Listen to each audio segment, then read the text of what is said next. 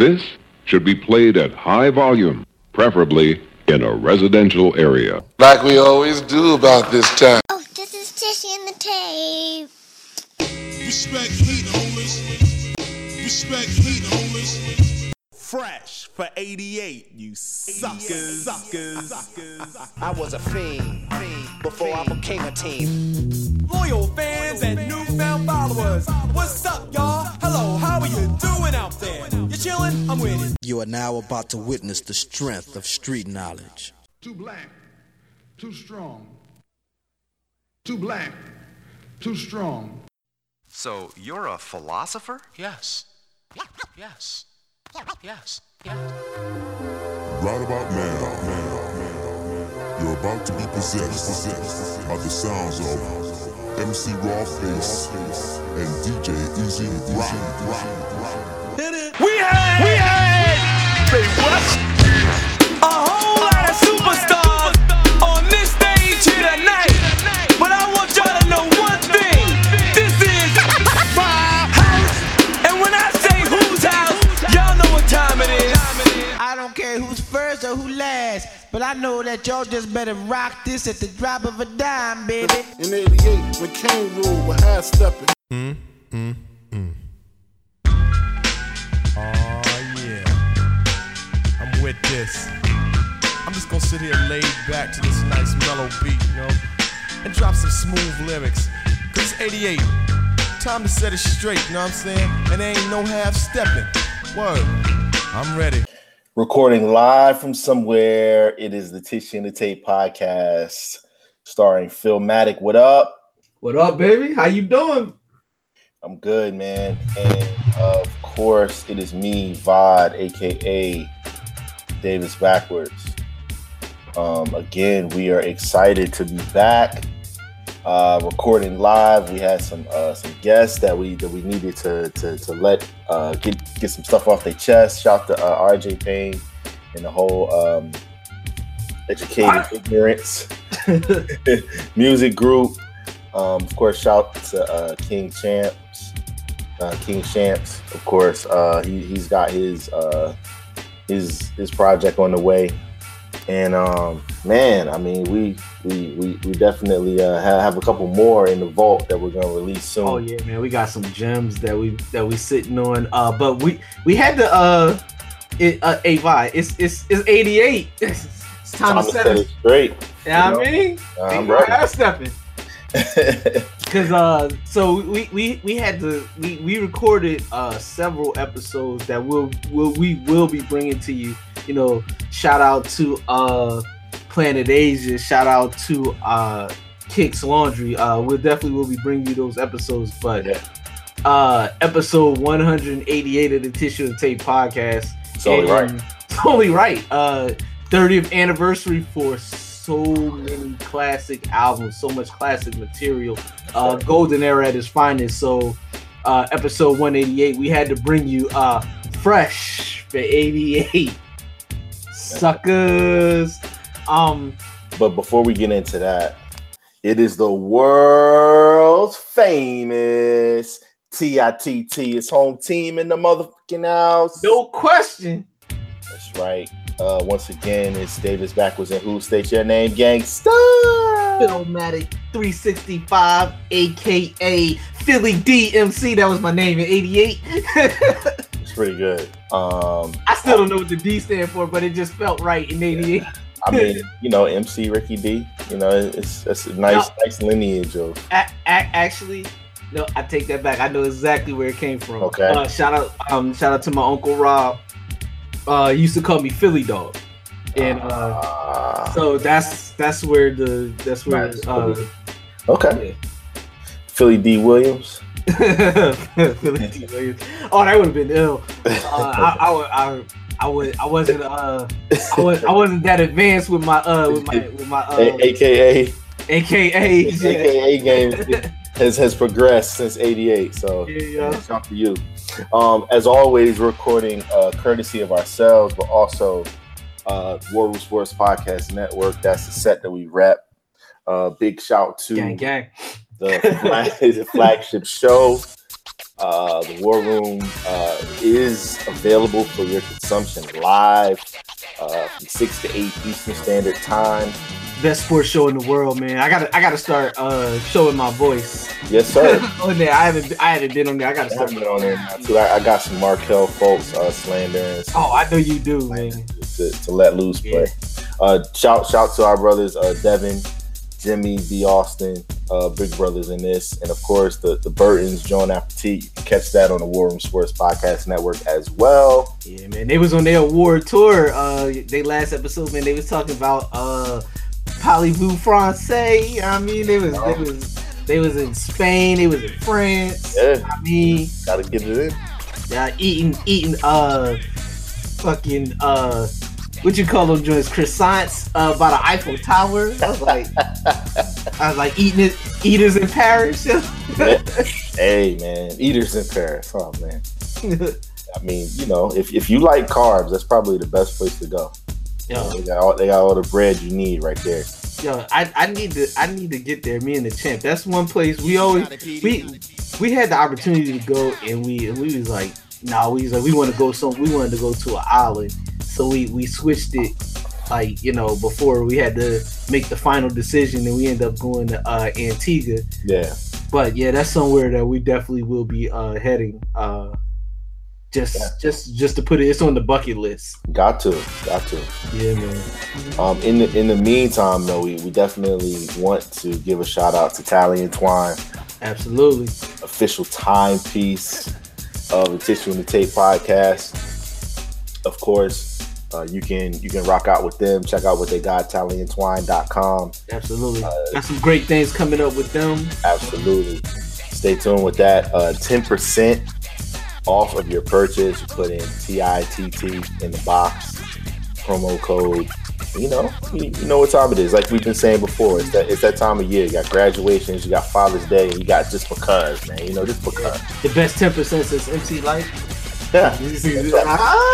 I see. 88. No diss. But yeah, now that we got that out the way, shout to all of our affiliates, everybody that reps us. Everybody that lets us know that we should keep doing what we're doing because we do what we love. Chromatic. Yes, man. That's all we can do, man, is do what we love, man, and do it to death. Like you said, we got a lot of day zero supporters that have been rocking with us since before we even had this platform, and you know they're still rocking with us now. So shout out to the homie Jab, man. Yeah. And then we got a lot of new supporters though, man. Got a lot of new supporters, especially in Europe. Speaking of which, I mean, I'm definitely hopefully when I do end up in France, because we doing a live show. But shout out to Nice, France. I hope I'm saying that right. Got a lot of listeners out there. Of course, Adelaide, Melbourne, Australia. Amsterdam coming through strong in the last couple episodes, and yeah, man, real hip hop lives in Europe. It's true what they say. That's what they say, right? Shout out to I Still Love It DE. Yeah, man. So 88, we'll get right to it. So Kane rule with half stepping.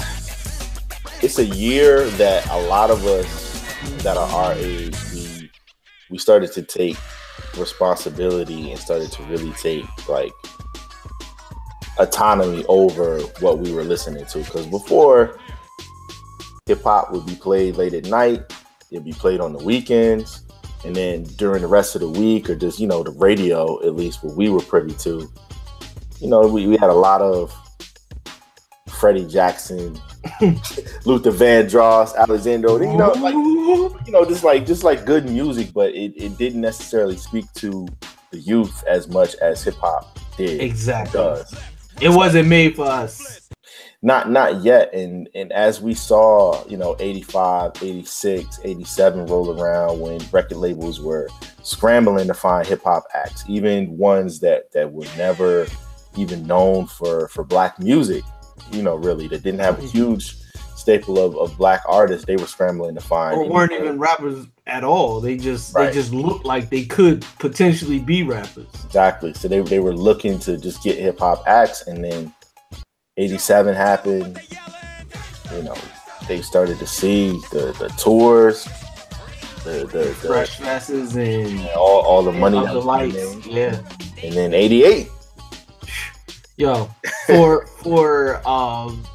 most people that I've talked to over the years, this is probably the most not only the most important year of hip hop, but for most people that really follow this culture, the best year. They consider it the best, the highest amount of quality in a single calendar year. And it's hard to argue it. I mean, it's hard to argue against it, I should say. Like if you look at it, like there were approximately 55 to 60 studio LPs that came out. Yeah, and I would say close to, I mean, I would say probably 80 to 85% of them were very good and above. Mm-hmm. And then I would venture to say probably half of those, you know, were excellent, and, you know, a large percentage were classic. I mean, or even if they weren't classic albums, they produced classic singles. You're talking about It Takes Two.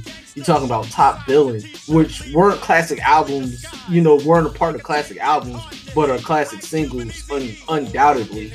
You know, and you can still put those on today, and they still resonate and still draw a reaction, even from younger listeners. So, I mean, yo, but before we do that, I just gotta talk about the fact that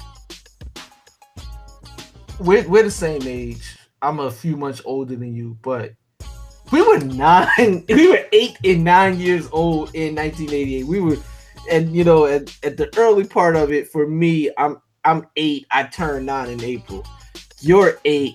You know, you turn 9 November. It's yo, to think. I think about, like, we both have children. I have an 8-year-old daughter right now. To think about her listening to the music that I was listening to is crazy when I think about it. But I mean, to be actively listening, not listening to it because somebody put it on, but actually seeking it out, grabbing a CD, or in her equivalent, you know, going to, you know, Tidal or Apple Music and, you know, pulling up It Takes a Nation of Millions to Hold Us Back, or Straight Outta Compton, or The Great Adventures of Slick Rick. Oh God. So the moment I feel. It was the moment I feel.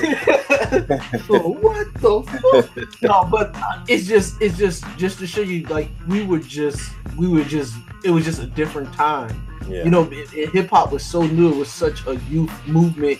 Even the youngest of the youth were engulfed in it, and that was us. You know, I mean, we've talked ad nauseum at times about how we were born into this culture and how much, we were like almost like prodigies of the culture. So when 88 rolls around, you know, we're kind of veterans in this, even at that young of an age. Right. So, and you know, I had my uncles, I had my step pop, and they were heavily into the music. So my cousins that were older, all of them just, you know, I heard what they heard, and then I just gravitated to it and became that sponge. So, man, you know, what was your first experience with this music as far as like 1988? So I had a different experience from yours. I think we've talked about this before, like you said, ad nauseum, but to kind of just go into it differently, like for every uncle, big cousin, you know, aunt, whoever, you know, old head that you had to put you on, I had less. So it was really my mom and my grandmother and me. And, you know, hip hop's probably the least desirable thing that you would want to put on, you know, your young impressionable child. But it was the music where I was kind of coming out of the whole Michael Jackson, Bobby Brown, Gotcha. New Edition era, where that was safe music that they didn't mind me listening to. I didn't have any issues with that, to where I really found my niche. 86, 87, and then 88 was like that Christmas of 87 was when I started to ask for tapes for Christmas. Gotcha. So going into 88, where I had gotten a few tapes already, you know, and they didn't even know what they were buying me, I was hooked on consuming it, you know, having my own collection, stacking the tapes up, and, you know, just create, like, it went from me playing with toys to me playing with cassette tapes and me looking at liner notes and trying to figure out, you know, sequencing, you know, just all that stuff that you probably, you know, that you obviously, that you know, but that you wouldn't necessarily equate to a 8-year-old thinking about at that time. And there was no better time than that, because of the fact that, like we said, like, there was so much fuel behind it. We saw the effects of the you know, mountain climbers with the electric guitars, starting to see how much the culture could potentially make. Yeah, and the money started to come in around this time, and we'll get into that. You know, rap videos being on MTV and things of that nature. And you even saw it, like we talk about rap and sports and how they always intermingle, but you also saw it with Bo Jackson. You know, you saw it with Deion Sanders, you know, to an extent, you know, go from Florida State to the Falcons. You saw it with Bo, you know, playing two sports and being such a bad dude. With we started to play video games, and, you know, when you're playing Tecmo Bowl, you're not trying to sit there. There's not a video game, you know, fuck Mario, Sonic, Link. I don't care who you got. Yeah. You know, Tony Vercetti from Grand Theft Auto. Yeah. Doesn't matter. Yeah. Nobody. Tecmo Bowl. Yeah, Tecmo Bowl. Yo, you can't stop the unstoppable. Yo. So we're spending more time, like, doing things, like, we went from kind of putting the He-Man and the, you know, Transformers down, and we're playing video games now. And what better? Slow down, go fast. But you know what I mean? No. I'm gonna give you the craziest optic. I got G.I. Joes. Yeah. Headphones on. Yeah. My TV's on. Wrestling is on. Mm-hmm. I'm playing with toys, listening to "It Takes a Nation of Millions to Hold Us Back." Yeah. Like I'm literally, I see myself. There's a picture of me that my mom took, you know, of me playing with headphones on. I'm listening to "It Takes a Nation of Millions," playing with Cobra Commander and Duke with the Terrordome, and like, just the level of what I was listening to versus what I was actually doing is those juxtapositions. So it's like when you see, like, TV, when you see like almost like Family Guy, where Brian the dog or Stewie, they're having, like, these grown-up conversations, and then they do something that's kid-like or dog-like, and then, you know, it just puts you, like, that's how I was like so, like, advanced in what I was listening to, but still a kid at the end of the day doing kid shit. Right. So it was just that crazy juxtaposition. Yo, I was still playing. I was a playing ass little, you know. I mean, I still was too, but, like, you know, as we started to get into, like, that's when you looked, and then, you know, Nintendo, Sega. Yeah. All that. And then you're like, man, the soundtrack to that, I'm not just trying to just listen to like no, I got a boombox. Bass. Yeah. So, you know, that was kind of the soundtrack for that. And then like I was saying, just it was a surrogate father to me. Like, it was really, you know, just not necessarily getting jewels, because I didn't understand what that was at that time, but it was just people that I thought that were cool, that were just saying some fly stuff that I just could, you know, I just always liked. And I was like, man, like, so I just gravitated to it, and 88 was the perfect time for it, because, like I said, just with the introduction of all these crazy personalities in sports, Dominique, Bo, Deion, it just all just came together with hip hop too, where you know you really saw Kane and Flavor Flav, just all these and don't forget Money. Yeah, of course, and Money. Definitely Money. He was huge in making everything kind of pop like that, and putting the emphasis on us having our own thing. Absolutely. So that's what hip hop always was. It was, like we had our own way of doing things. It was a religion. It was a passion. It was a way of life, a culture that you can't front. Like now you can kind of fake the funk a little bit, and you can say, you can look things up a lot easier. You can become well versed, but 88, man, you had to live it, man. Yeah, and it wasn't that easy. Like it's like I even find myself sometimes taking for granted how easy it is to access music. Mm-hmm.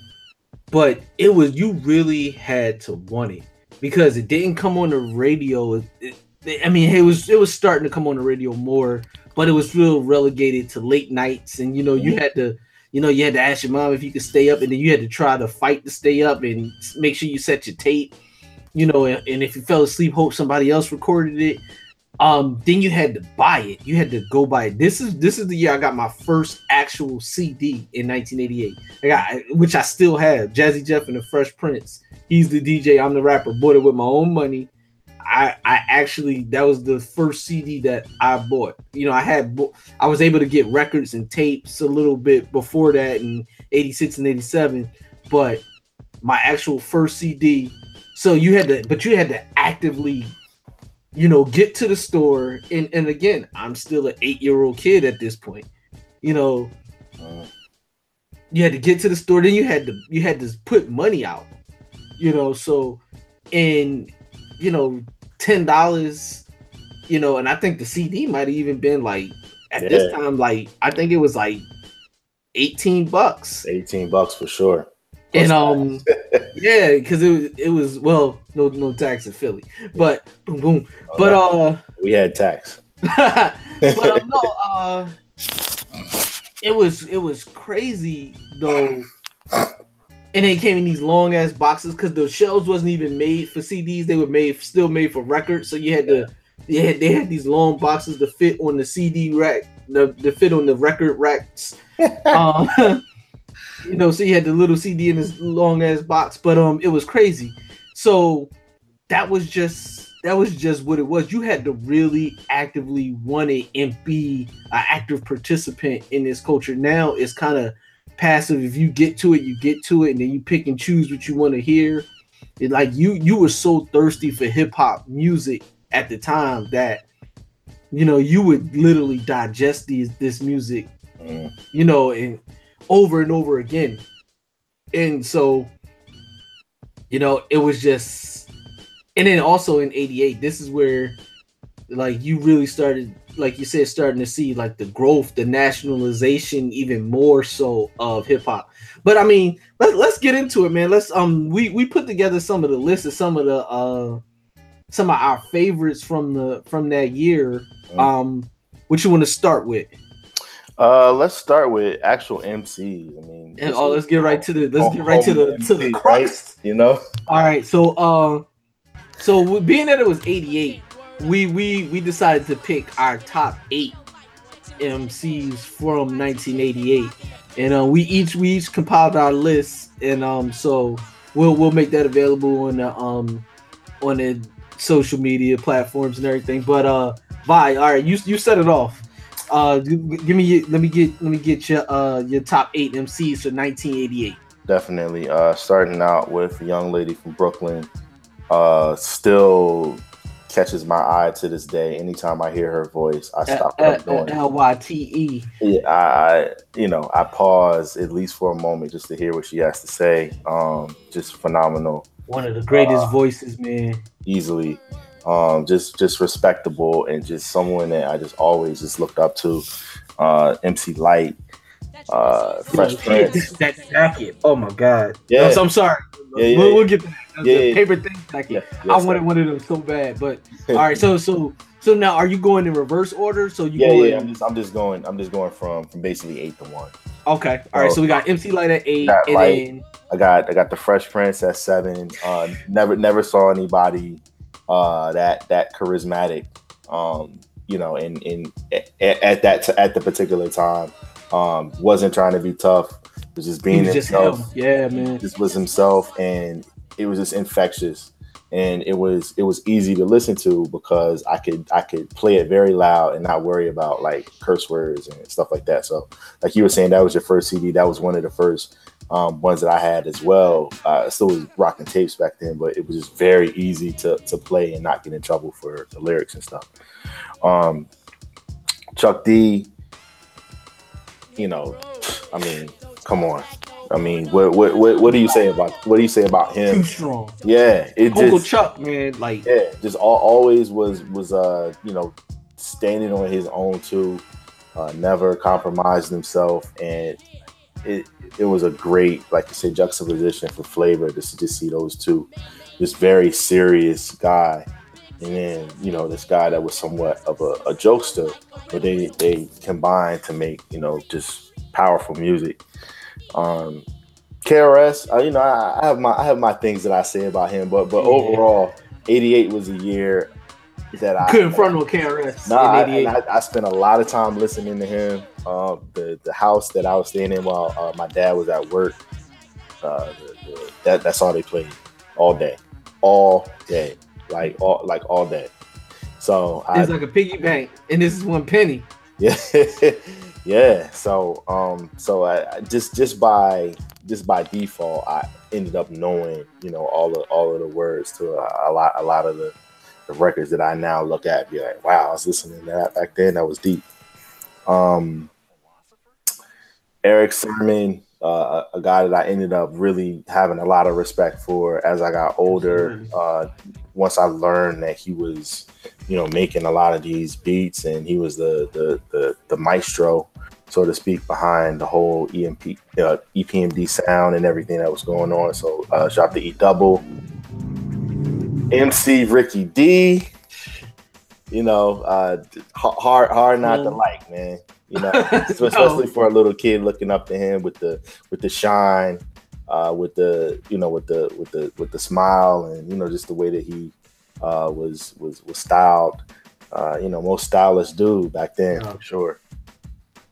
Yeah, still, just the, like, you talk about confidence, like, like nobody had a level of like, I don't even think like the Kanye West that we know and loved. Right. Some of that is contrived. Like, some of that also is just I'm so scared, or I'm so depressed that I'm gonna project this on you, but I'm really actually not that confident. I'm actually like, I don't think people ever fully know like how confident he called people crumbs. Like crumbs. That's just like if this was 2018, like with the kind of technology, like the standum that we have now, his fans would be called crumbs, yo. They would embrace it.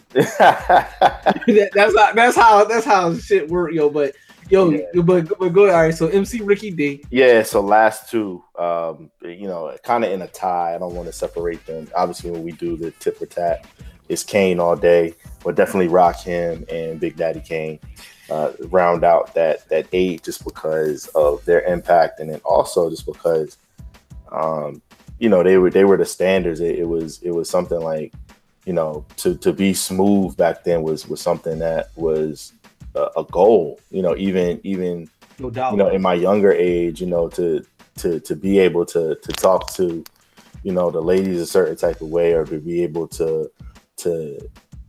to present myself in a certain type of way. These guys gave off that blueprint like that, and that's what I always loved about both of them. Really, there wasn't, they weren't always.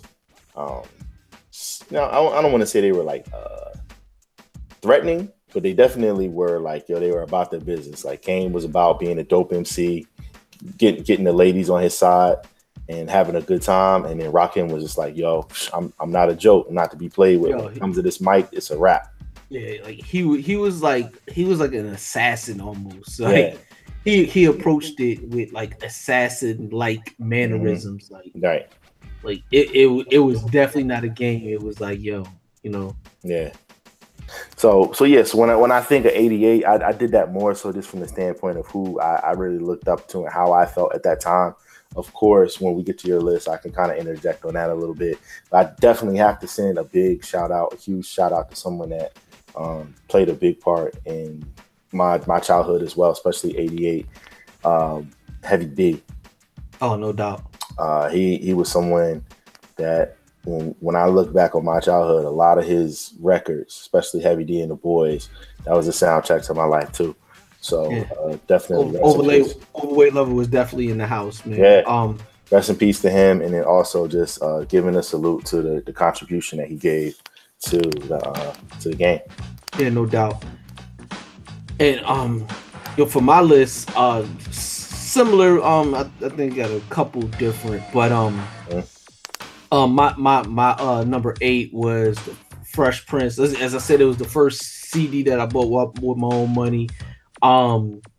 Just charismatic, great storyteller. Like you could hear the genuine, like he was truly himself. And as a kid, I could relate to him more than any of the other people that I was listening to.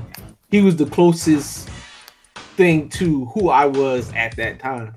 Even though he was, much older than me, I wasn't relating to, Kane or Rakim, on that level.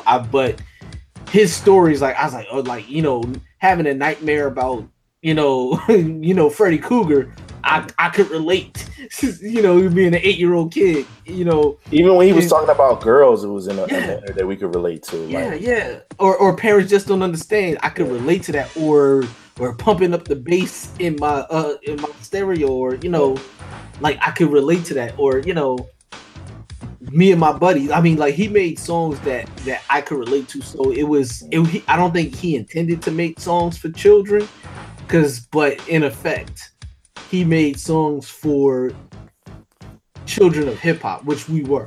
So definitely big shout out to Fresh Prince. And that was my first performance in the living room that was non-Michael Jackson related. They used to have me come out from my room and perform. Oh yeah, every black family had their kid. So it went child from laboring. Because what Bad came out in '87, so I used to have to come out there and perform Bad, and then that summer of '88 just changed. So then they made me do Fresh Prince from like '88 and '89. So yo, white families teach their kids how to do taxes. Black families got their kids out here performing. Yo, man. I used to be taking intermissions and coming back. Doing the second set. I did James Brown super bad at a wedding. Like, oh man, at a wedding. Yeah, like get out there and do the James Brown. Oh no. Like I guess so. Get out there and do the James Brown. Get out there and do it. Yeah. You get your ass. Yo, man, it was wild. But Fresh Prince. I thought you meant like you were like the entertainment. I was supposed to be like, oh man, they really had you out there. Like yo, we ain't hiring no band. We got little fellas. Get your ass out there and entertain these guests. Put that chicken down, boy. You can eat after your dance. Oh man. But yo, all right, so I had Fresh Prince at 8. Number 7, even though he only had 2 songs actually released in 1988. Yeah. One guest appearance. Coogee Rap. Yeah. For me, the symphony, and we'll get into when we do songs, the symphony is hugely important to my childhood. And from the video to just the whole posse cut aspect of it, like doing a song with your friends, yeah, was without them actually being a group was like a whole new concept at the time for me. And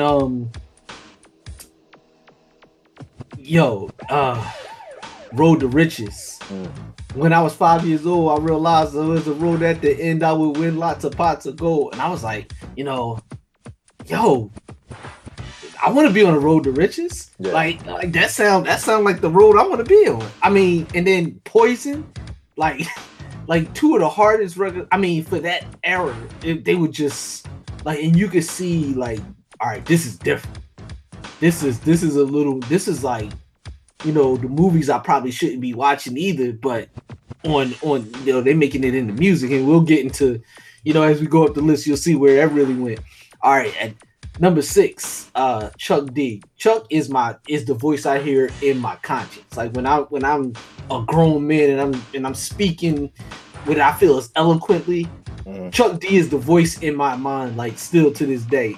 He's so important to the man that I've become, to the responsible human being that I've become, or like to think that I am almost, like 63% of the time. That's so much to do with who Chuck was and who Chuck is. So definitely salute to him. And in 88, Takes a Nation of Millions was just so important to me.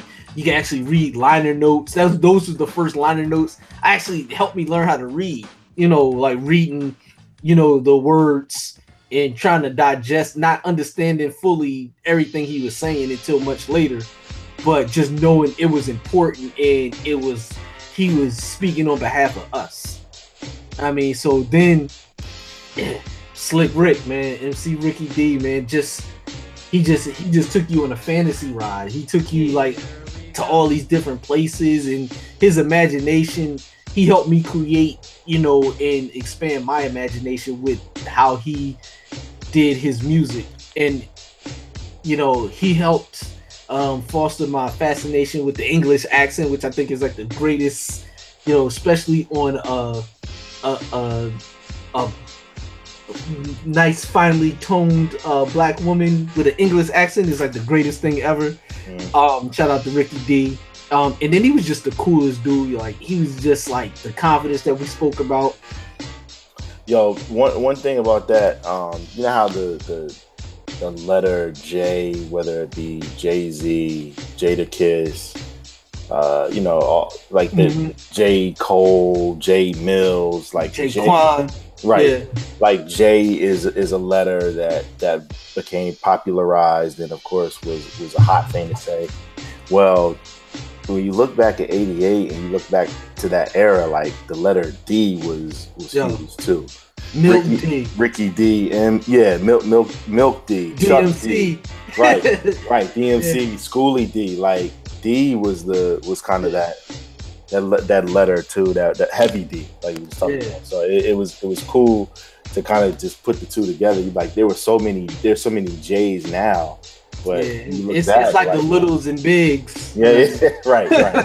And like you said, you were Philly D, and you almost had to think about like why was I even D? But it was because that letter really like meant something back then. Like that's crazy that like but that's what it was, man. You had to be something D. Yeah. Like, and it was like a 2-syllable and then D, like Ricky D. He's like a stamp, Before he was Chuck D, he was Chucky D, and he talked about that. And then he's like, excuse me, like Chuck D. It would have been hard to take those so seriously if he was Chucky D, like Chucky. Chuck. So it's Chuck D, then Slick Rick, and then I had who was my next one? Rakim. We talked about him. Microphone Fiend. I felt like Microphone Fiend was me. But just the power in his voice coming off of Paid in Full and then following it up with Follow the Leader. He was. If he wasn't the best MC in the world, he was like right there. Number 3 though, probably.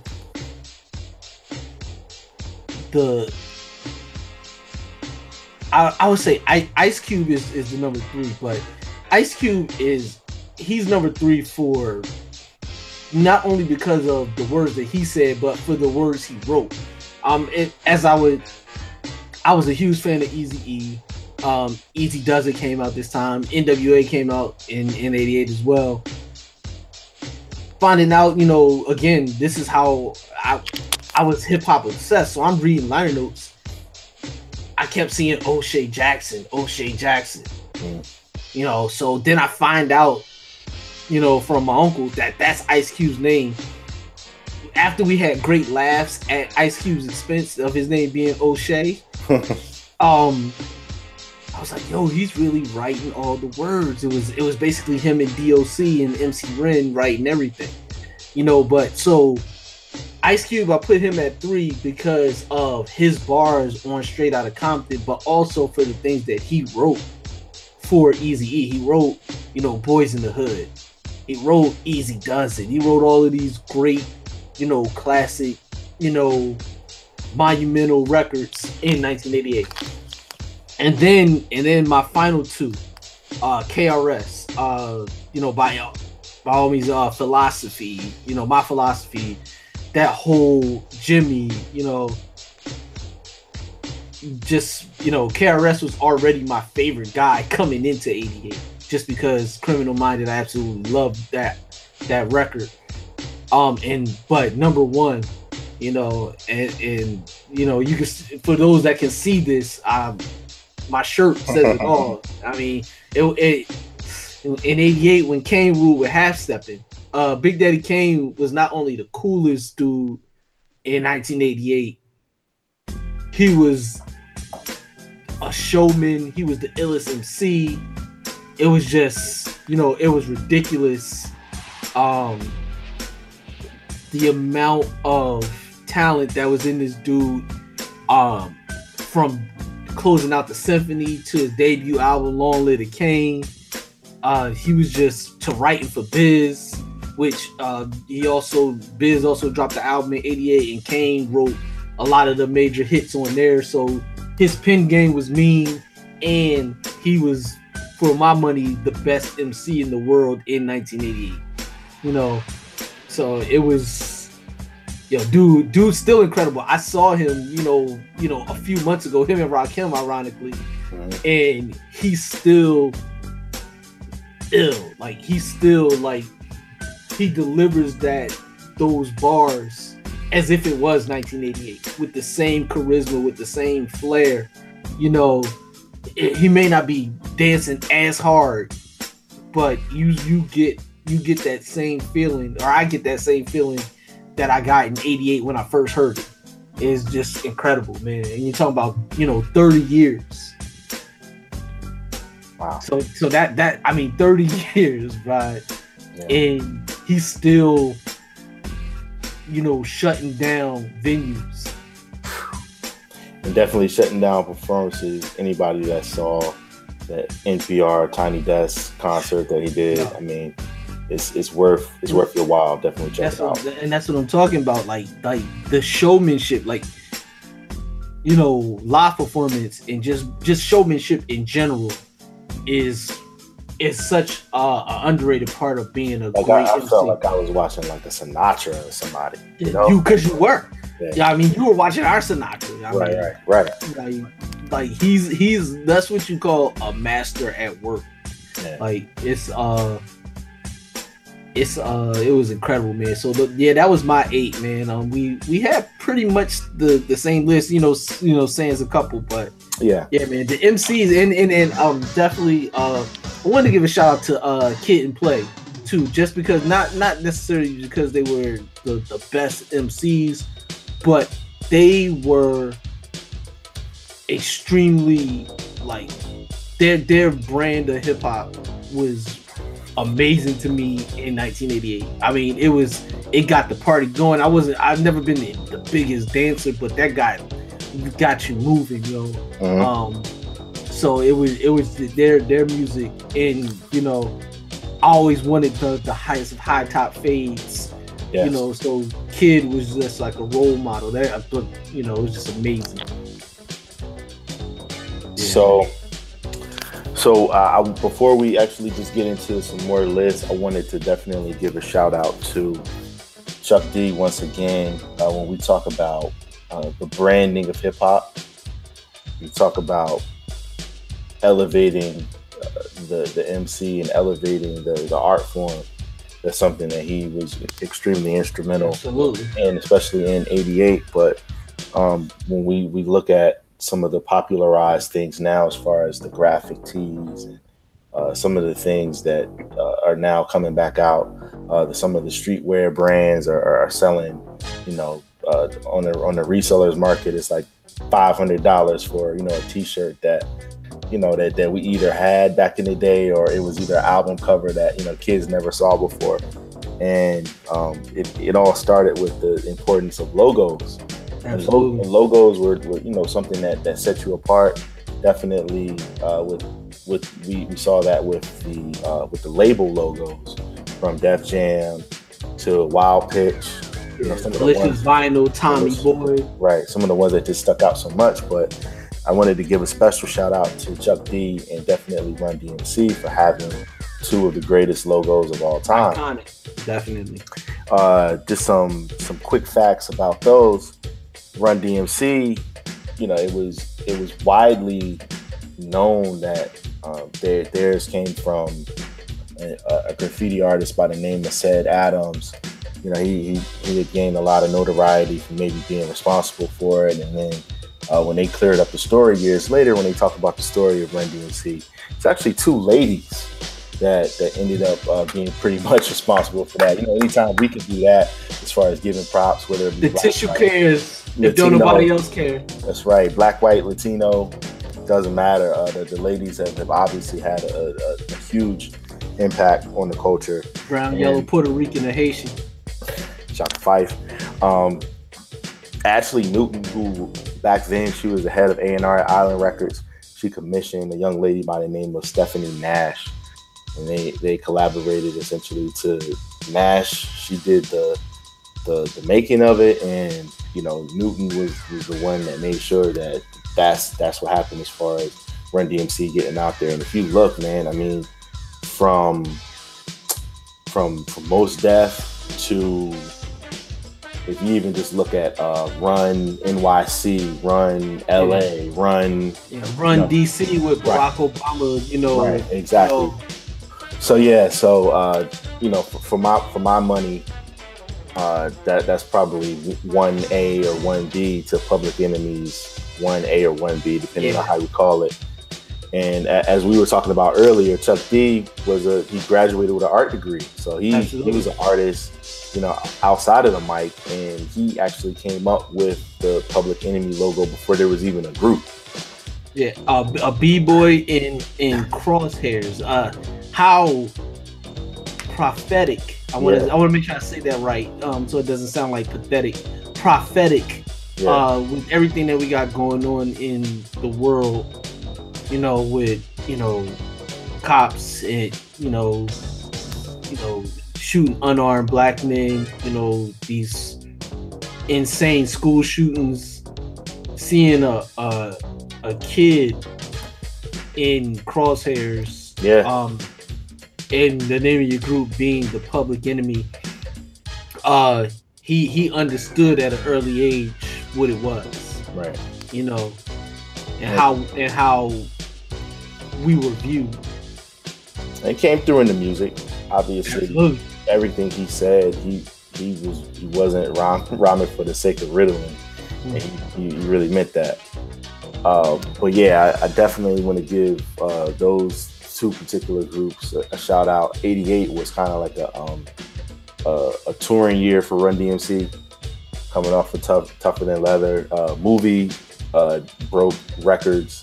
Yeah. The album put them in a different lane. Movie was trash too, but movie was horrible. Man, I went to see that on a Sunday night with my mom, and I remember, I was into it, but she was like, she was like, you owe.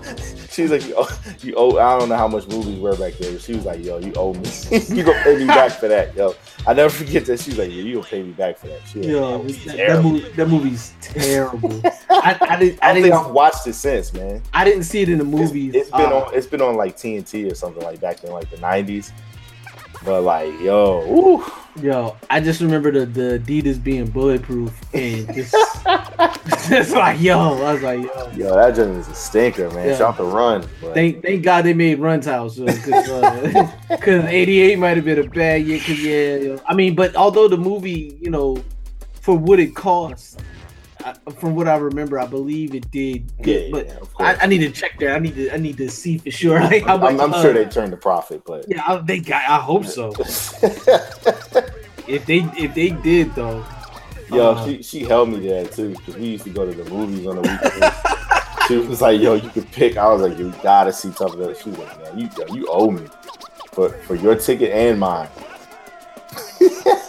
Shout out to Miss D, man, for calling you out on that whackness. She's like, man, you. Woo. But just the fact that they were a rap group in 87, 88, they got to make a movie, right? A major movie picture that came out in the theaters, was incredible. So, you know, definitely big shout out to them for even being able to be that big enough to make a movie. Hold up. Let me see. Something in leather. First of all, Rick Rubin directed it. So. Oh yeah, of course he did. No surprise. All right, it made $3.5 million at the box office. Now let me see how much it actually cost. They said it was 1980s blaxploitation. This is one of the critics called it. I mean, you know, they said it was much like films like Shaft and Black Samson. Oh, hold up. So we know it made $3.5 million, but I need to know how much that joint cost.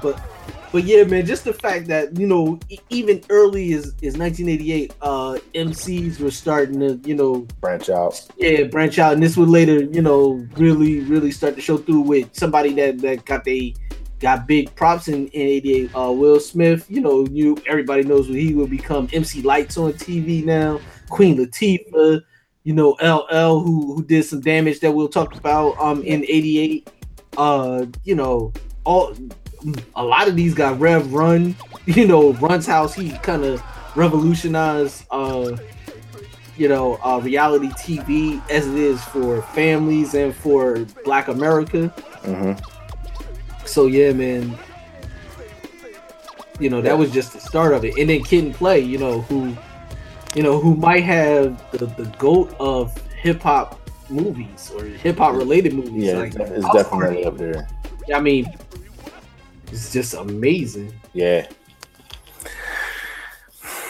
So, just really quick, just so people can get a good idea of what we did with the list. We don't want to go into them too in depth, but I did want to definitely give a shout out to a few albums, and then you can shout out a few as well. No doubt. We talked about It Takes a Nation, of course. Strictly Business, groundbreaking, and, you know, essentially launched the careers of guys that put other people on, that are still rocking out. You know, when you look at Redman, the fact that he's had such a long career, you know, he's from that family tree. So it's that family tree is crazy because I mean they got Keith Murray, then they got Keith Murray's son playing in the NBA. Dr. Terry Rozier. And then you got Daz Effects, Death Squad, Hit Squad, so K Solo. So I mean, you know, they just Molly G. They just expanded. I mean, all the way out to Dave Hollister. Yeah. I mean, so yeah. So of course, another shout out. We talked about Great Adventures of Slick Rick. Listening to that, you know, back then was definitely eye opening, groundbreaking, man. it was just and one of my favorite quotes. Swoop down on like Big Daddy on Teenage Love. Yeah. Yeah, man. Talking all that jazz. So I got in trouble for saying that one time. Wait, what? Nah, it was under my breath, you know. I said that like one of my aunts or somebody was talking all that jazz. Like, boy, what you say?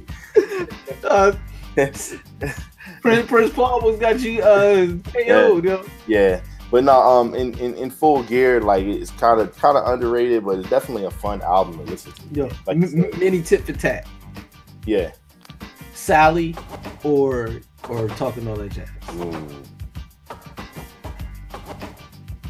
Sally.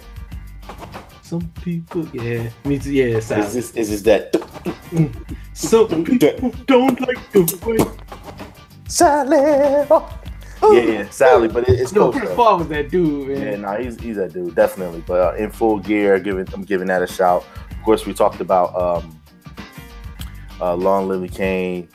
He's the DJ, I'm the rapper. Assault with the Deadly Pepper, and Too Hype, like you mentioned, with Kid and Play. Those are ones that stuck out for me. Those were ones that were in rotation for me. Like seriously, like I used to get the bootlegs a lot of times. We used to go to Norfolk State games, and they would have not kiosks, but they would have the tables, and the guys would sell the bootleg tapes 2 for $5. Garbage down the way. So it was either get a hot dog and a soda, or it was get tapes. So every time, and the thing was, it would be like, yo, here, go ahead. And he'd be like, what took you so long? I was like, oh man, I ate it before I even came back upstairs. But I would have the table in my pocket. you know, the dudes at the table, they didn't care if a kid was buying that stuff. No, not at all. Money. So yeah, that was like my little thing. I would wait till we got to the seat, and then I was like, oh man, I'm hungry. I'd get the money, and then I would go buy the tape, and then I would come back empty-handed. I'd be like, oh, I just ate 3 hot dogs. Man, shout out to Big C, man, because my mom got me the yellow Sony Sport Walkman for Christmas in '87. Yeah. So I was like, Mom, I need tapes. You gotta have tapes. Gotta have tapes. So she bought me a couple tapes, but then I got this is where the tissue of the tape started coming in. I found out from my uncle how to record over a tape that was already, and then so I started recording a lot of the stuff that he would have. So that's how I started getting a lot of my music. So what was your, you mentioned a bunch of albums. What was your one? You had to say, like, you only could choose what was your top album in '88? You only could pick one. The one that I listened to the most, and it may sound weird, the one that I listened to the most out of all of those that I named was probably Assault with a Deadly Pepper. No, I mean, see, it sounds funny now, but then, I mean, that was work. Yeah, that was. But that was something that. And you were also a kid. Yeah, I was a kid, and to be real honest with you, like I gravitated towards JJ Fad and Light, and I know why. But you know what I'm saying? Like, I gravitated toward, like I'd like to hear women. You know that was. Put camera one on me. Put camera one on me. Because I gotta look at it. Yeah. For the YouTube. Yeah. Salt. Yeah. Yo, 8-year-old Philip absolutely loved, Sandy. Yo, like I was going to fight Herbie, Love Bug, when I found out that was her dude.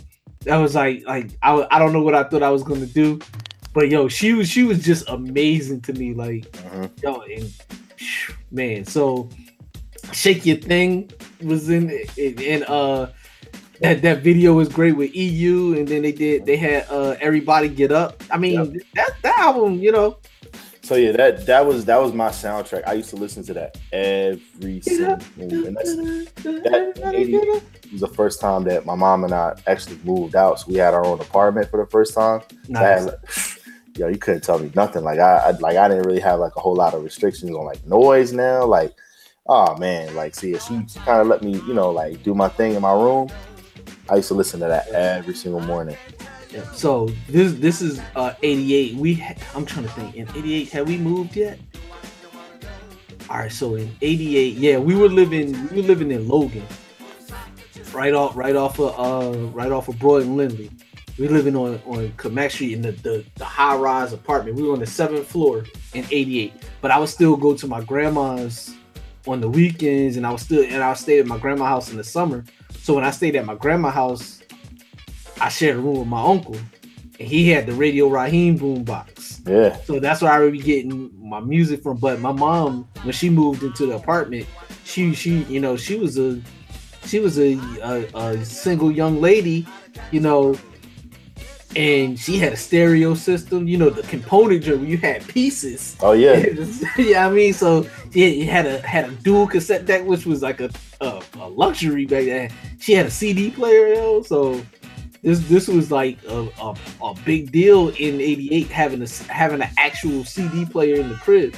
So, I felt like we was doing it, and so that was my thing. She didn't put any restrictions on me in terms of what I listened to.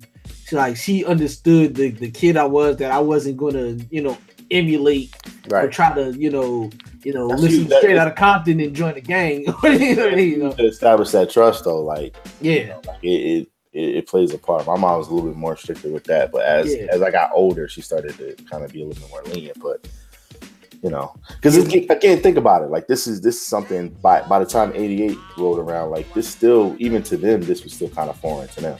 Yeah, and see, my mom, she had a little bit more understanding because she had younger brothers and sisters, right?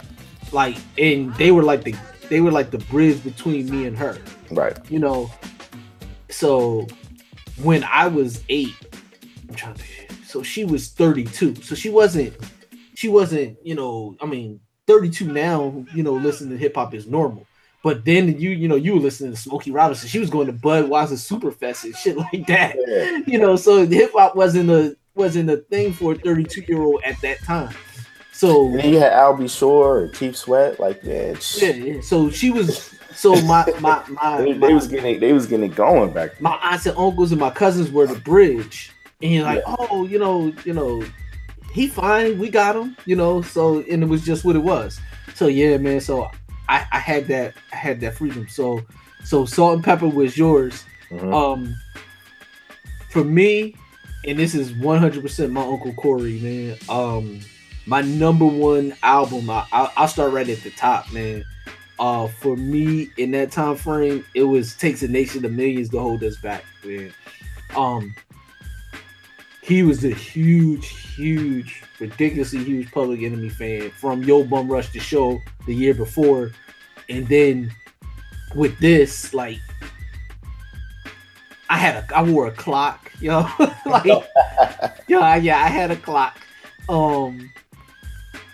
It wasn't the big, wall clock that Flav wore. It was a little mini joint. And then we got to the joint where you could change the little pieces on the little stopwatch joints, and but I had a clock. Flav wasn't like now, people was like, oh, he was a crackhead, or he was a clown, or whatever. He was the entertainment. He was the humor in a very, Chuck talked about very, very serious things. So he was the balance. So Chuck didn't feel so preachy. You had, somewhat of not even comic relief, but just, a break in of the seriousness of what Chuck was giving you. Because his ad libs weren't like when he used to ad lib and stuff, the ad libs would be good. It wouldn't be like silly, you know what I'm saying? And it would put a point on, it would put an explanation point on something Chuck was trying to get across to you. Yeah. Now of course they let him do Cold Lamping with Flavor, where he just wilded out. They I guess somebody promised him a record, and they was like, yo, but the beat was insane. So it was one of the things that he could have said whatever, and it just was going to go. So, but yeah, Takes a Nation of Millions was that album for me. It taught me, it helped me to learn how to read better, because I was reading liner notes. I was starting to understand what it meant to be black in America because of that album. But Straight Outta Compton, that changed everything. First of all, you starting to get an idea of what California's like, and then to me at this point, California was two things. It was the 49ers and it was NWA. It was you know, even though like, you know, San Francisco and LA are, you know, 8-9 hours away from each other, that was my whole, and then of course, you know, Hollywood, you know, you made movies, you know, you was in a gang, or you know, you was the best football team in the history of the earth. And it was a world away. Yeah, that was my at 8-9 years old. That was my reality of what I perceived California to be. But it just took you to a whole other world. It gave you their view of how things are, and then just like we talked about this the other day. Those two albums to me are the same coin but opposite sides. Takes a Nation of Millions and Straight Outta Compton, they're essentially saying the same exact things but totally different ways. Like the best way Takes a Nation of Millions is Black Panther. Straight Outta Compton is Killmonger. Mm-hmm. And how they deliver, and they essentially want the same things. They want to be treated fairly, but Killmonger is going to take it. You know, T'Challa, you know, Black Panther, he's more diplomatic about it. And even though Public Enemy was feared, you know, by mainstream and by white people, white America, they were at their shows. They were the ones buying the tickets. When Public Enemy would go out on tour, they were going out with the Beastie Boys. Mm-hmm. You know, so they wanted their fan base. You know, they recorded a lot of the interludes on Takes a Nation of Millions in England. You know, so they had this worldwide appeal, and it was more inclusive, like, understand who we are. This is why we are hostile. We got a right to be hostile because of things that happen. Understand. NWA was like, fuck that. And fuck y'all, because this is what y'all been doing to us, and y'all want to pretend like it's not happening, so we gonna talk about it. You know, and they got respect out of fear. So it's crazy when you think about it, like Night of the Living Bassheads and Dope Man, for example. Dope Man is the cause. Night of the Living Bassheads is the end result of, you know, what Ice Cube and Easy talked about on Dope Man. So it's like they were kind of saying the same things, and it was just crazy. But like those two albums were the biggest and most influential for me of that time, and they're probably still two of the most influential albums I've ever heard in my life. But just real quick, a couple other joints that I have to mention. Long Live the Kane, you know, just incredible. Great Adventures of Slick Rick by All Means Necessary, Strictly Business. Just the way that they put their music together, and you would hear this, like, I think damn near every song on Strictly Business has been, the instrumentals have been remade, and it's something else. You know, people love Ain't No Nigga. Well, that was, you know, It's My Thing, you know. So, Follow the Leader, like I said, Microphone Fiend was like theme music to me. I felt like I was, when he was like, cool, because I don't get upset, I kick a hole in the speaker, pull the plug, then I felt like that was me. And then He's the DJ and I'm the Rapper, man. That was one of the, like I said, it was the first CD I bought, so that was just hugely important. I probably listened to that the third most out of all the albums, but as far as the impact, it was of course Takes a Nation of Millions and Straight Outta Compton. Quick tit for tat for you. So on June 28th, 1988, Long Live the King and It Takes a Nation of Millions to Hold Us Back came out on the same day. Mm-hmm. I give you $10 to get the cassette tape, and you know you got to pick between one or the other one. Which one you pick? All right. You don't have any other way to listen to either one. You can't listen to your uncle's copy of this one. You can't Listen, I'm gonna tell you what I'm doing. You see who's on my shirt? Yeah, Big Daddy Kane. But I got 5 Public Enemy shirts in the closet. I got a painting by Chuck D on my wall. Yeah. There's no way I'm not getting It Takes a Nation of Millions, because at that time in 1988, Don't Believe the Hype, Terminator X, Rebel Without a Pause, still to this day, just I can't help but get hyped when I hear it. So yeah, I probably would have stole Long Live the Kane though. Yeah. But Takes a Nation of Millions. If I had to, if you hold my feet to the fire and I gotta pick one, it's gonna be that. Yeah. Same here. Yeah, you give me money to get one of those two. Definitely getting that. But it's brother no. It's just crazy because we didn't have the technology back then necessarily or the know-how, but when I think about, like I said, just Salt and Pepper, like Everybody Get Up, like that was the song I woke up to. Like I used to like listen to it at night and then leave it at that point, on the tape, so that in the morning I could play that when I woke up. It's crazy, man. So shout to them. They got a little bit of love at the Billboard Awards that recently just happened in Las Vegas at the MGM Grand.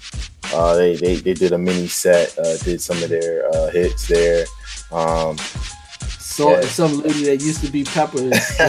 Salt and garlic salt. and Cinderella, who is still one of the illest. Still one of the illest. Definitely. Oh, I loved it. Yeah, I was a Cinderella fan. I thought Cinderella she would take over later. She would take that top spot for me later. Yeah. But in '88, my '88 frame of mind, Shake Your Thing Salt with she had dyed her hair blonde. Oh yeah. Oh man. Yeah. Yeah. It's her thing, and she'll shake it crazy. Don't try to tell her how to potty. It's her dance and just her body. Yeah, man. But yeah, I love those girls. So yeah, shout to them. Shout to Light. From head to toe. Yeah, man. Good Speaking of Christmas though, oh man, '88, man. I mean, it might have been the best year, man. As we sit here and talk about it. Yeah, you already know. Cameraman pan to my left. You already know what it was. If you follow me on Instagram at Philmedic365, you've probably seen the picture of me and my mom, summer '88, matching as only you could in 1988. Match with your mom. Where we had the Jordan 3s, the white cement Johns. It's an iconic sneaker. It's the first Nike to not have the Nike logo on it.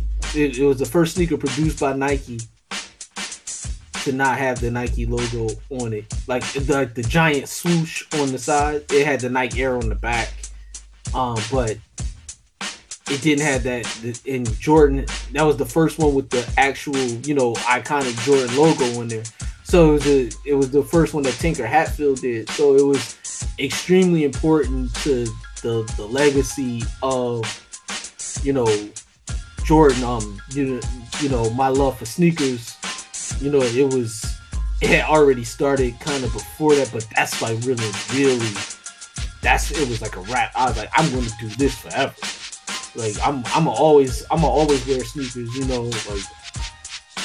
and also Jordan was the best athlete in the world in 1988. Like that's when he was the MVP of the league, he was the scoring champion, he led the league in steals, defensive player of the year. I think he was the All-Star game MVP. Slam dunk contest champion. Yeah, he averaged 35 a game. Like, so I mean, come on. What rivalry? I wasn't a fan, but it's okay. Yeah, you were. You didn't like them, but you respected them. I mean, I love back then though. They weren't really doing a whole lot of winning, so they weren't winning. The same level of like disdain for him, but I was like, yeah. No, they were still getting bodied by the Pistons at this point. Yeah. But it was clear that like this kid, 3 years in is 4 years in at this point. Yeah. He was the best player in the world at that time. Yeah, for sure. Yeah. So that just coincided, like you said, just with the whole era of '88 being. And Kid and Play on their album cover, Jordan 3s. Yeah. EPMD, they had Jordan 3s on there. There was a couple other people that had the Jordan 3s on in KRS. Had Jordan 3s on in on one of his photo shoots from '88. So it was the shoe of choice for hip hop if you want to run DMC. Right, no doubt. As we head towards the last portion of the show, of course, we wanted to definitely talk about the seeds that were planted in '88 that eventually bloomed in the early '90s and beyond. Obviously, we talked about the widespread introduction of gangster rap with NWA, with Ice Cube. You mentioned King Ice-T. Yeah. King T. The Grammys boycott was something that was huge. Absolutely, man. 1989 was the first Grammys that featured an award for hip hop, a solo award. Best hip hop record.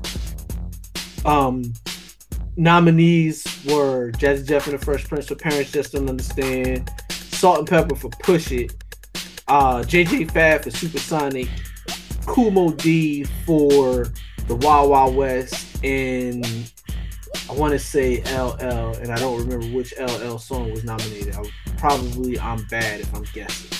Because they took some songs that came out in late 87 and then songs that came out in 88. But it was announced in 1988 that even for the upcoming Grammys that would come out in February 89, that the rap award presentation wouldn't be on the actual TV show of the Grammys. It would be presented before the actual televised portion. So rap felt, going back to Cali. Yeah, going back to Cali. Okay. Yeah, and then that which came out in '88. It was on the Less Than Zero soundtrack. So rappers actually unified and said, "Yo, we're not going to this. We're not." They took a political stand and said, "Yo, you're giving us an award, but you don't feel we're worthy to even put it on TV. We don't think we should show up." So they decided to just completely. So all the nominees boycotted the Grammys, and they had a boycott party, and that took place in the announcement took place in '88. They had the boycott party. Eventually, Jazzy Jeff and Fresh Prince would actually go on to win that Grammy. They would win a couple more later on. Those would be televised, but that was huge because they took a stand.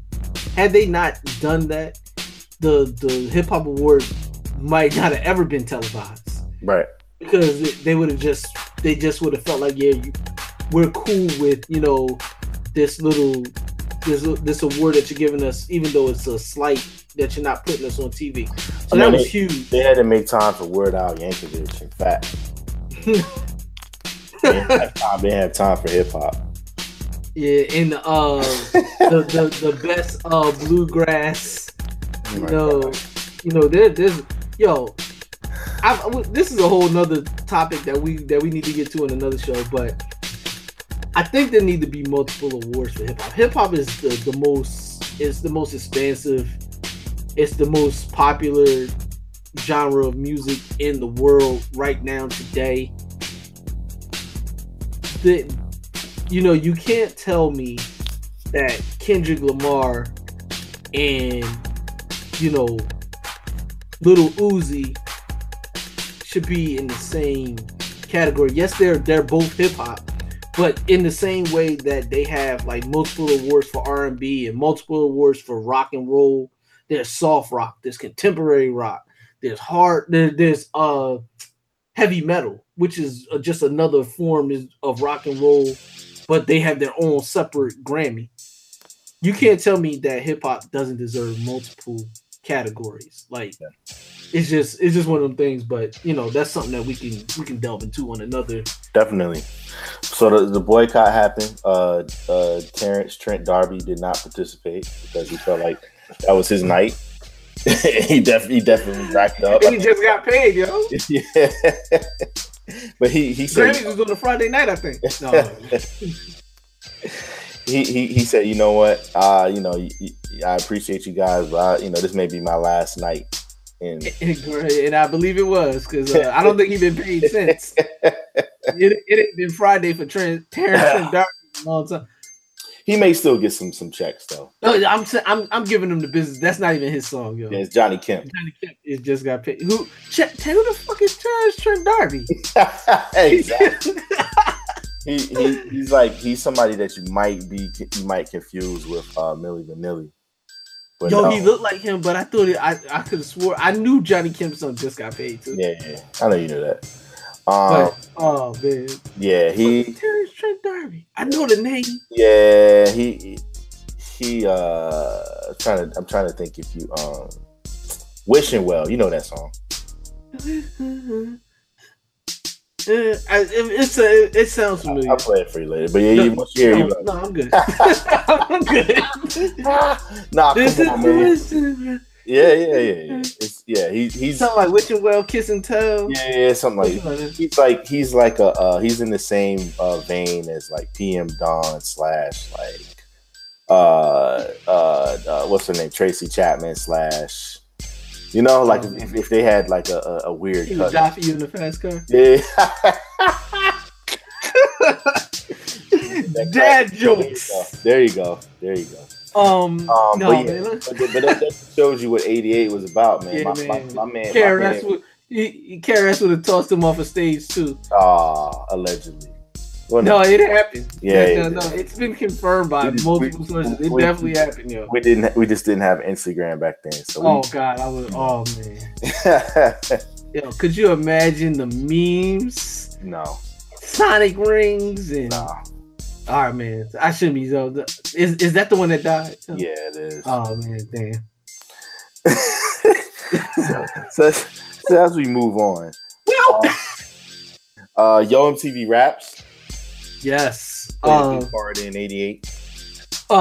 Let's test your hip hop nerdness. What was the first video they played? Oh man, that would be a total guess by me. I have no clue. If I had to guess, I would say. Think about it. It's '88. Yeah. Okay. So I'm thinking about it being '88. Children's Story. Good guess, but no. Okay. Eric B and Rakim, Follow the Leader. Okay. It was the world premiere. The actual first episode was they were on the Def Jam tour. They had the or it was either Def Jam or it was the Run DMC tour because they were with Will Smith, Jazzy Jeff and the Fresh Prince, and Run DMC. They were there, and Fab Five was live on tour with them talking to him. But the actual first video that they showed was Follow the Leader, and it was a big deal. It was the world premiere of the video, and it was like they did it like mob style, like Eric B and Rakim took on the mob in the video, which was just great cinematic imagery, and it fit who they were at the time. Like, yo, we not taking no shit from nobody. Yeah, nobody's smiling. Yes, they're serious. So that was actually the first video, but Yo MTV Raps became an iconic. It became a Saturday night tradition, and ultimately a daily tradition when Ed and Dre got their episodes popping off, and Freddie still maintained Saturdays. It was like, because a few years before that, Michael Jackson had to threaten to sue him to even get his video. He was the biggest star in the world, and he even get his videos on. You know, and then eventually Run DMC would get on with Walk This Way, but to have a show strictly dedicated to hip hop was a big thing. So man, shout out to everybody that was involved in getting that. Ted Demme was instrumental in getting that on air. You know, rest in peace to Ted Demme. Yeah, and then it would later, you know, it would be, you know, about a year later, then Rap City would come on. So they MTV actually got a hip hop show popping off before Black Entertainment Television did, which says a lot. Par for the course. Yeah, about that, about, you know, how slow even which BET was still black owned at the time, how slow they were to embrace hip hop, but also MTV executives recognizing, you know, there's an audience and there's some, you know, there's some money to be made in this, you know, genre. You know, they got advertising dollars, you know, and, you know, they got viewership. I mean, to the point where they expanded it. And that opened the floodgates for a lot of the budgets, the big budgets for music videos, because it was another platform for people to promote their singles. Yeah, because for our younger listeners, believe it or not, MTV actually showed music videos. It's called MTV Classic now, but the way MTV Classic looks now is exactly how actual MTV looked, you know, in 1988. Yeah, definitely.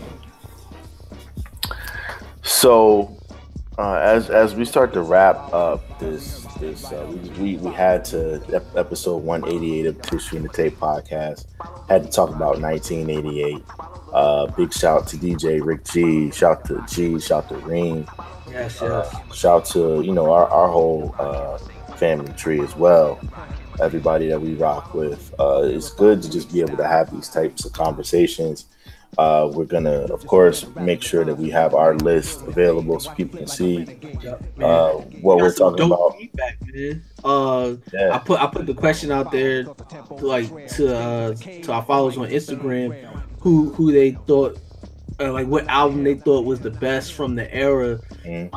Most people said, "Yo, it's an impossible. You can't really go wrong. It was such a difficult decision." One of the ones that came up, there were two that came up the most though. Great Adventures of Slick Rick came up. Who people were saying is probably one of the, if not the most underrated LP of all time. Yeah, it's extremely underrated in its brilliance.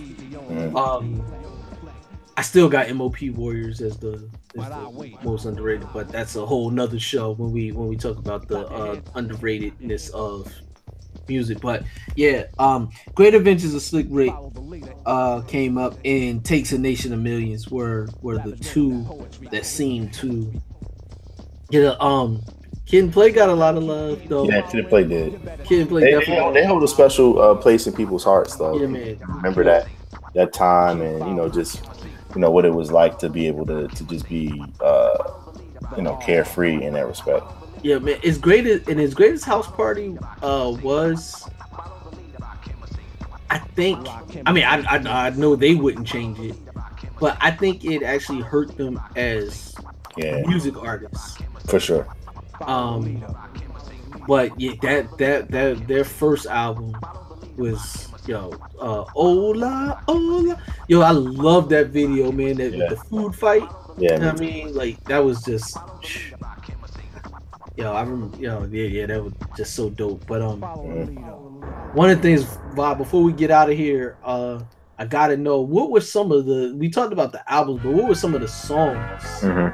Because there were a lot of classic singles in '88 that are will still get the dance floor. Yo, and it's funny too, because of the way that again, music was disseminated.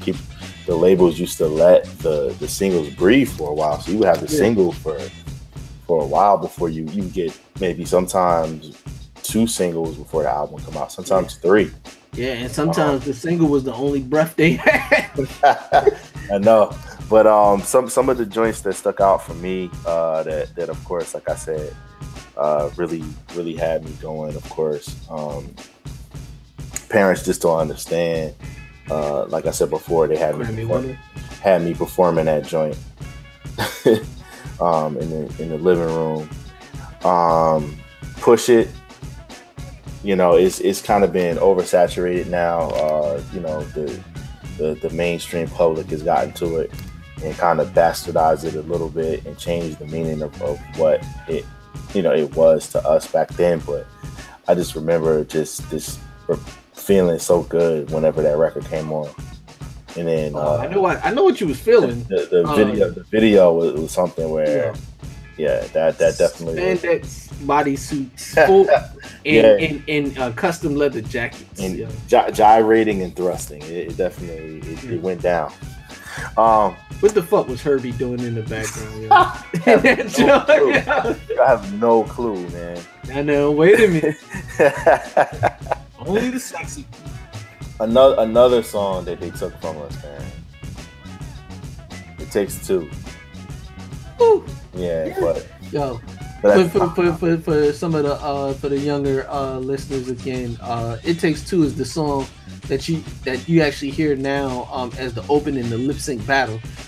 In the current season of the lip sync battle hosted by LL and Chrissy Teigen. But it's been in dozens of commercials. Rob Bass said he still tours off of that single song, and definitely rest in peace to DJ Easy Rock. Yep. Who had one of the most iconic him getting busy at the end of It Takes Two video. He got loose, man. Yeah, man. Ain't No Half Stepping, which I'm sure will probably overlap as far as having that. The Symphony will probably have, both have that. Talking All That Jazz, which I mentioned before. Vapors, Children's Story, Microphone Fiend. Just some of the few that, if I had to narrow it down to the 8 that were in heavy rotation for me, and ones that I would say helped shape that year for me, I would be remiss not to mention those. What about you, man? All right, so of course I did. Ain't No Half Stepping. Brain Cells Are Lit.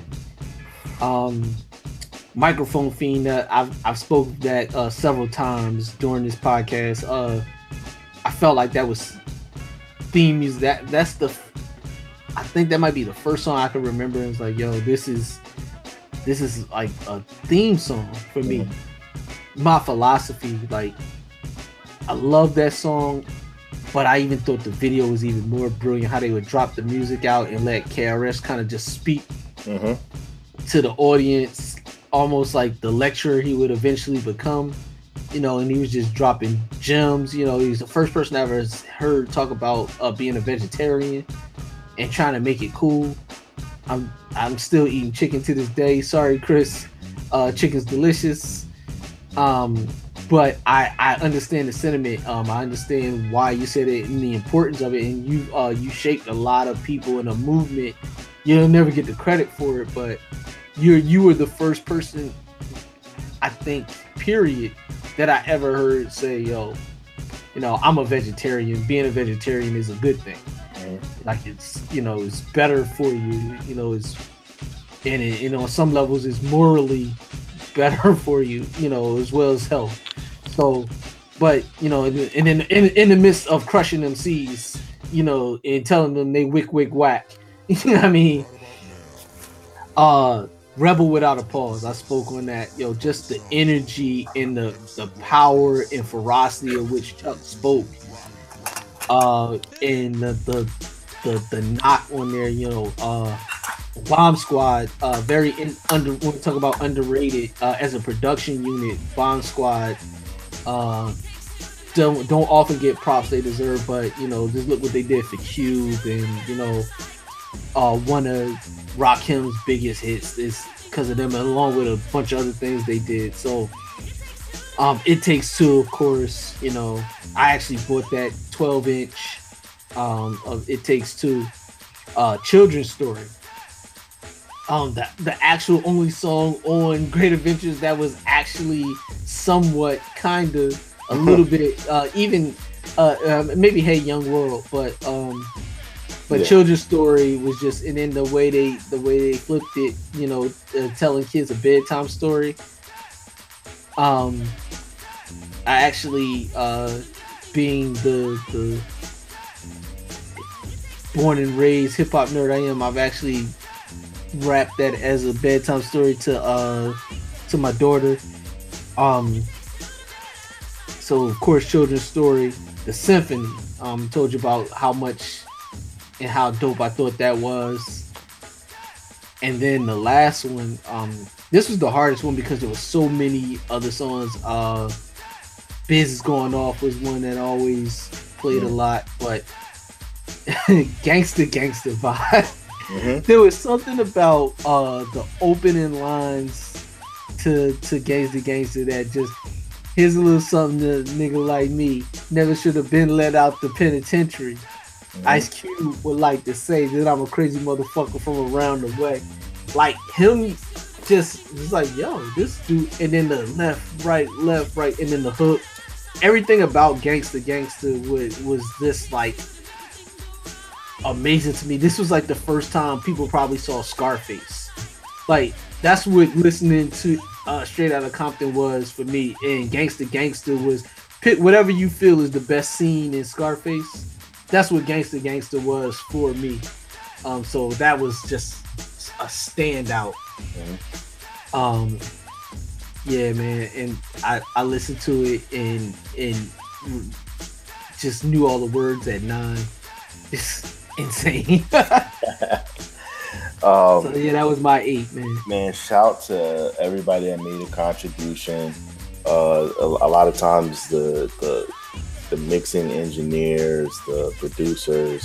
Yeah, all the Bob Powers of the world, man. Yeah, definitely. They don't get a lot of the credit, but you know, the people behind the scenes that made all these incredible records and you know, shows and concerts happen, you know, they were a part of establishing a legacy that is still holding true. And now you look 30 years later and you see how dominant the genre, the culture, and the overall mentality is on this planet. And a lot of this started from 1988, and you know, we're reaping the benefits of it now. Some of it is not necessarily to our sensibilities that we had growing up, but I still say that, you know, we're in a place where we're still progressing. We haven't seen the last of innovative hip hop, and you know, like years like 1988, 1993, 1996. Yeah, you know, these are years that will forever always be looked back on and revered.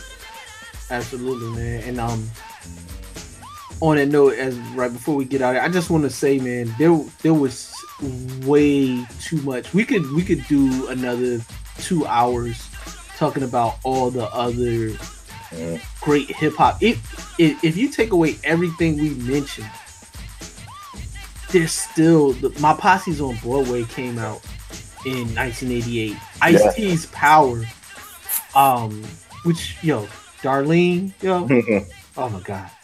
Like, as much as I love Salt, Darlene on the front of the album cover holding a shotgun is one of the greatest. For anybody who's never seen the Ice-T Power cover, Google it. Make sure you also Google the rear cover as well. That sounded funny. Yeah. Google the rear. Google the rear. Yeah, I mean, Run DMC. We didn't even really Run's House. Yeah. One of the which will become iconic for a multitude of reasons. One, the reality show Run's House, where they used that as the theme song. But you know, Down with the King, you know, 5 years later they would sample themselves. They would sample, Run's House for Down with the King. And anytime you want to quiet a room, all you got to do is just go in and be like, yo, there was a lot of MCs that touched this stage.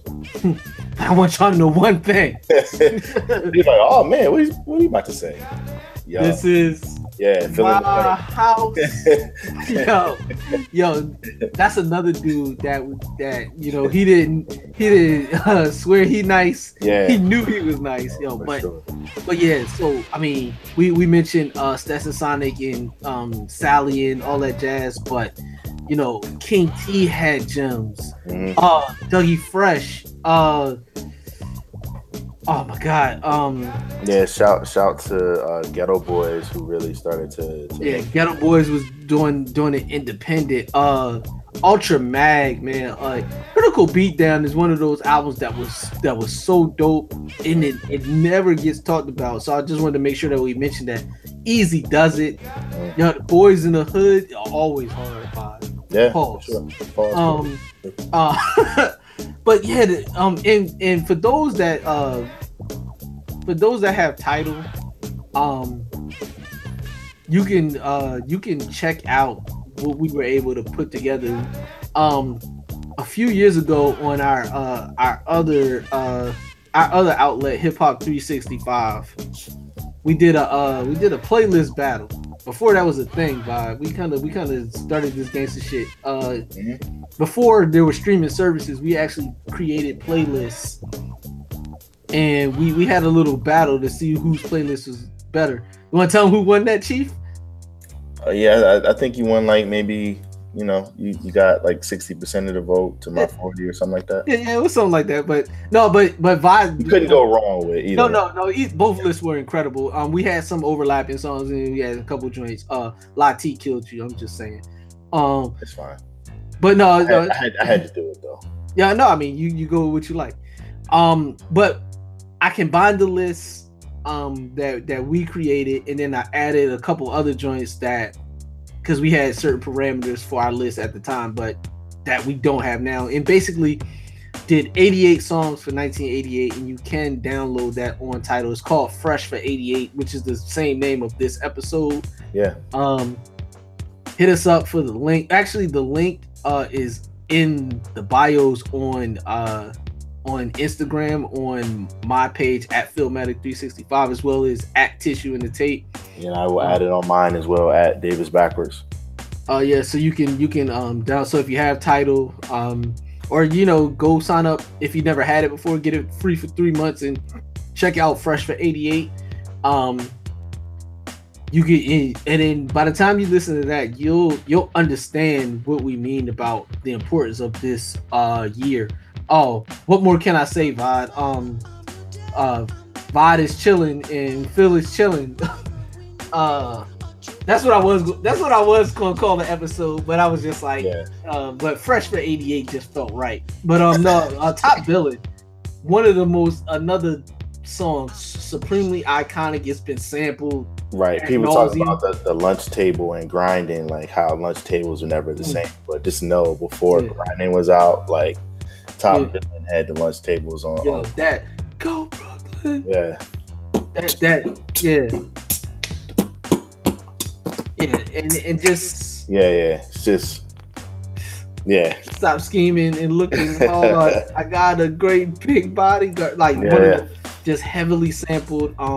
Another one of my favorite lines coming out of 88 from Dougie Fresh. Try to diss me and I'll give you a token.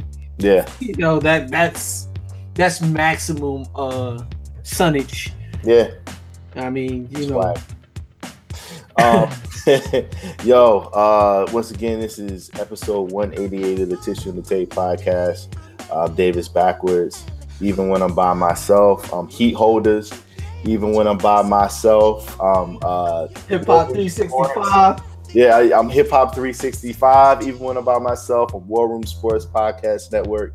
Even when I'm by myself, and I'm Phil Maddox, Code D, partner in crime, man. Heat Holder number 2, the chocolate heat holder, even when I'm by myself, man. So salute to you and salute to all our listeners. Philmatic, take us out with the fader.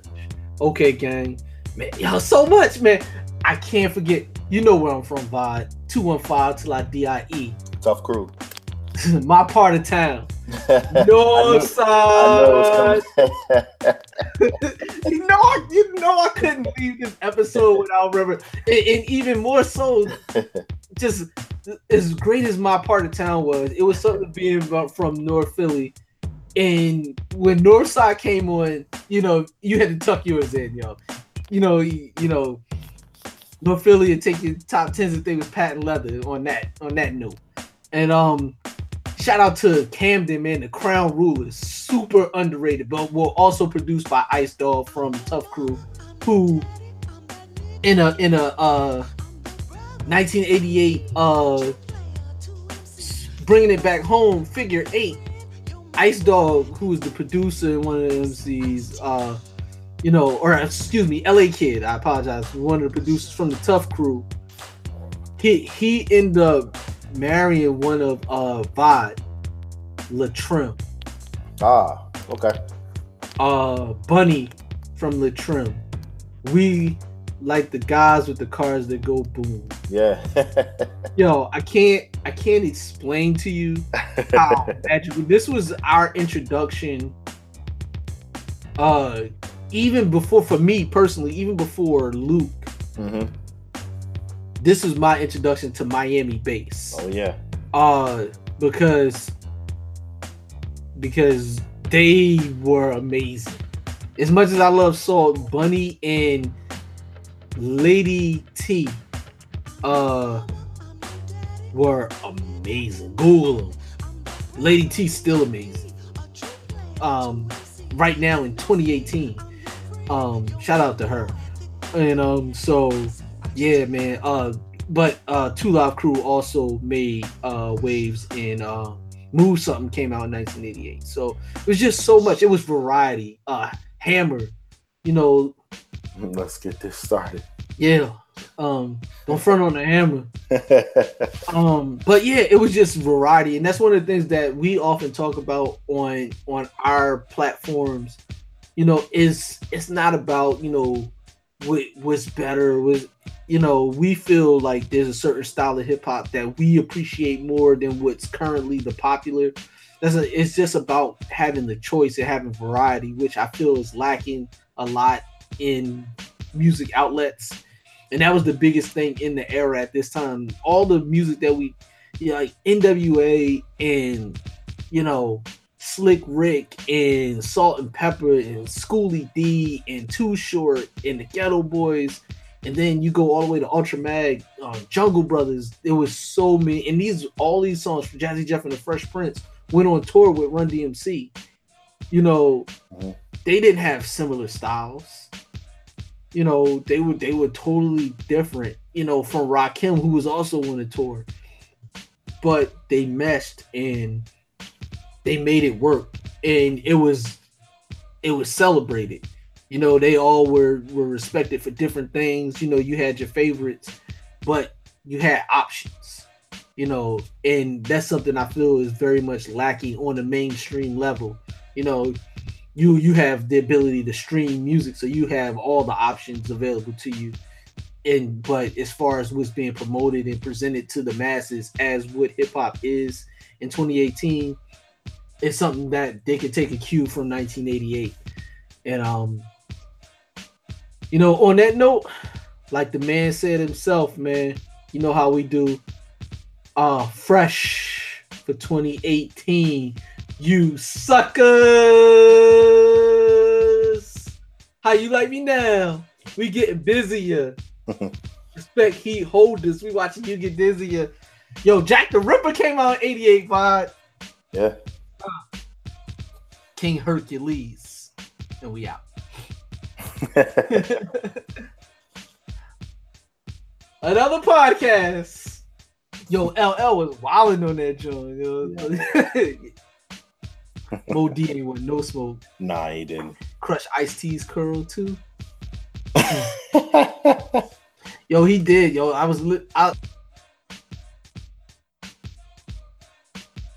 They do hip-hop better than you. Oh, this is Sissy in the Tape. Like that, Daddy. Like that, baby. I don't care who's first or who last, but I know that y'all just better rock this at the drop of a dime, baby. I don't know what y'all gonna do with this, but it got to be funky. It got to be funky if you're gonna be on it. I don't care who start, I don't care what y'all do, but you got to be finished before the music is through. Listen closely, so your attention's undivided. Many in the past have tried to do what I did. Just the way I came off then, I'm gonna come off stronger and longer, even with the drum off. I'll keep on going and flowing just like a river. I got a whole lot to give, so I'm a giver. Little at a time, new trails I'm blazing. Action is in effect and always stays in. Yeah, just like a shot from a cannon. I am the man in charge and I've been planning a jam strong enough that it can lift your soul. I'm the originator and my rhymes are made of gold. Once you hear the capital A, rap it'll stay with you for a while. It won't go away unless you force it, because it stays with you, my friend. And if you force it away, I'ma hit you again. I project my voice so it's right in the crowd. There's a sign at the door, no biting allowed. And if you didn't read it, I suggest you do so, or you'll be stranded, just like Caruso. Sleep if you wanna, go ahead, get some shut eye. A man broke his jaw trying to say what I say on the microphone. He should've left it alone, just for the record. Let it be known that my ego's only partially grown. And never would I ever condone fighting in any form. Yo, I'm only warm. That verse was the calm. Now here's the storm. Next up, yo, I believe that's me. Craig G, light up the mic for the symphony. This jam is dedicated to all unoptimistics that thought I wasn't coming out with some exquisite rhymes. But that's alright, cause now I'm back to kill all the rumors and straighten the facts of me. Not rocking rhymes like I always used to, but you jumped on the tip when you heard me in the Juice Crew. You said, ain't that something? Yo, Craig, I heard you in that jam and it's pumping. I apologize. Oh yeah, and can I have your autograph for me and my grandma? That's how I'm living. On surprise mode. Don't even sleep. Try not to keep your eyes closed. Cause if you do, when you awaken, this so-called spot will be taken. I'll take it over like a greedy executive. Cause on the mic, my perspective is to be the best in all rap events. And since I have the call, I call experience. Next up, yo, I believe that's me. Cool G-Rap, light up the mic for the symphony. Yo, Marley gives a slice. I get nice and my voice is twice as horrifying as Vincent Price. Goes deep till you fell in a spell of sleep. And while I'm counting the money, you count sheep. When G-Rap strikes the mic, I recite the type of hype that you like to make the people unite. I grip off the hips and zip off lips. Step on reps. You flip and wanna sip on my tip. Take a deep breath because you don't have another left. Coming back like I'm revenging my brother's death. Making veterans run for medicine, cause I put out more light in a fight the Con Edison. Rip the damn cage like I'm on a rampage. So if you want rage, I'ma make front page. Read the headlines, suckers, the day's the deadline. Your head is way past bedtime. Can't kill no solo, cause you're still low. Soft like a pillow, my rap is rougher than Brillo. So fear me, don't dare me. And don't compare me to him when you hear me. Talk about a battle, but you ain't yet ready for war. Your metaphor sucks more than a whore. You can't replace me, ice me or ace me. Face me, slice me or erase me. Bite me or taste me, I show you that I got force. My rap burns your mouth like hot sauce. Run for water while I break your tape recorder. Serve the sucker, the order is manslaughter. Another rapper, G-Rap Rex, he's rated X. The meaner boy is sex. Next, the amplifier gets used and abused. Pump so loud we might blow fuse. This is anger, madness, ready to hang up. Rapper or singer, I'm putting up my middle finger. Next up, I believe that's me. Big Daddy can't get on a mic for the symphony. Setting it off, letting it off, beginning. Rough till the ending. You never been in the move, the groove with the smooth rap lord. Like a bottle of juice, rhymes are being poured down your ear, crisp and clear as I prepare to wear, tear and smear. Then I'm out of here with the mark left that you can all cling. Cause rocking a party, yo, it's a small thing. I rip many places on regular basis, and broken down mics were the only traces that I've been there, in there at the party. The mic had my prints, and on it was a body. So take caution, I'm not horsing around in a throwdown clown. I'm taking yours, son. So just acknowledge the way that I kicked it. Cause if rap was a house, you'd be evicted and dismissed from the microphone. Choking on a bone, cause daddy's home. And battling me is So put a quarter in your ass cause you played yourself. Like a game in the arcade, you need a far aid. I'm walking the path that a law made. I'll attend and then begin to send a speech to reach and teach. So just say when, so I can let lyrics blast like a bullet. My mouth is the gun, on suckers I pull it. The trigger, you figure, my pocket's getting bigger. Cause when it comes to money, yo, Grant's my nigga. You got the groove, MCs, freeze, stand still. Nobody move, it's a sabotage. As I take charge, don't barge. Cause goddamn, I'm living large like a giant. You're nothing but a midget, a small digit. You ain't with it, forget it, quit it. I reign superior, always taking care of ya. No frill rappers, you will evaporate, disintegrate, deflate to your fate. As the great will dominate, straight to the state of reigning, gaining. So put gain in that category, period in the story.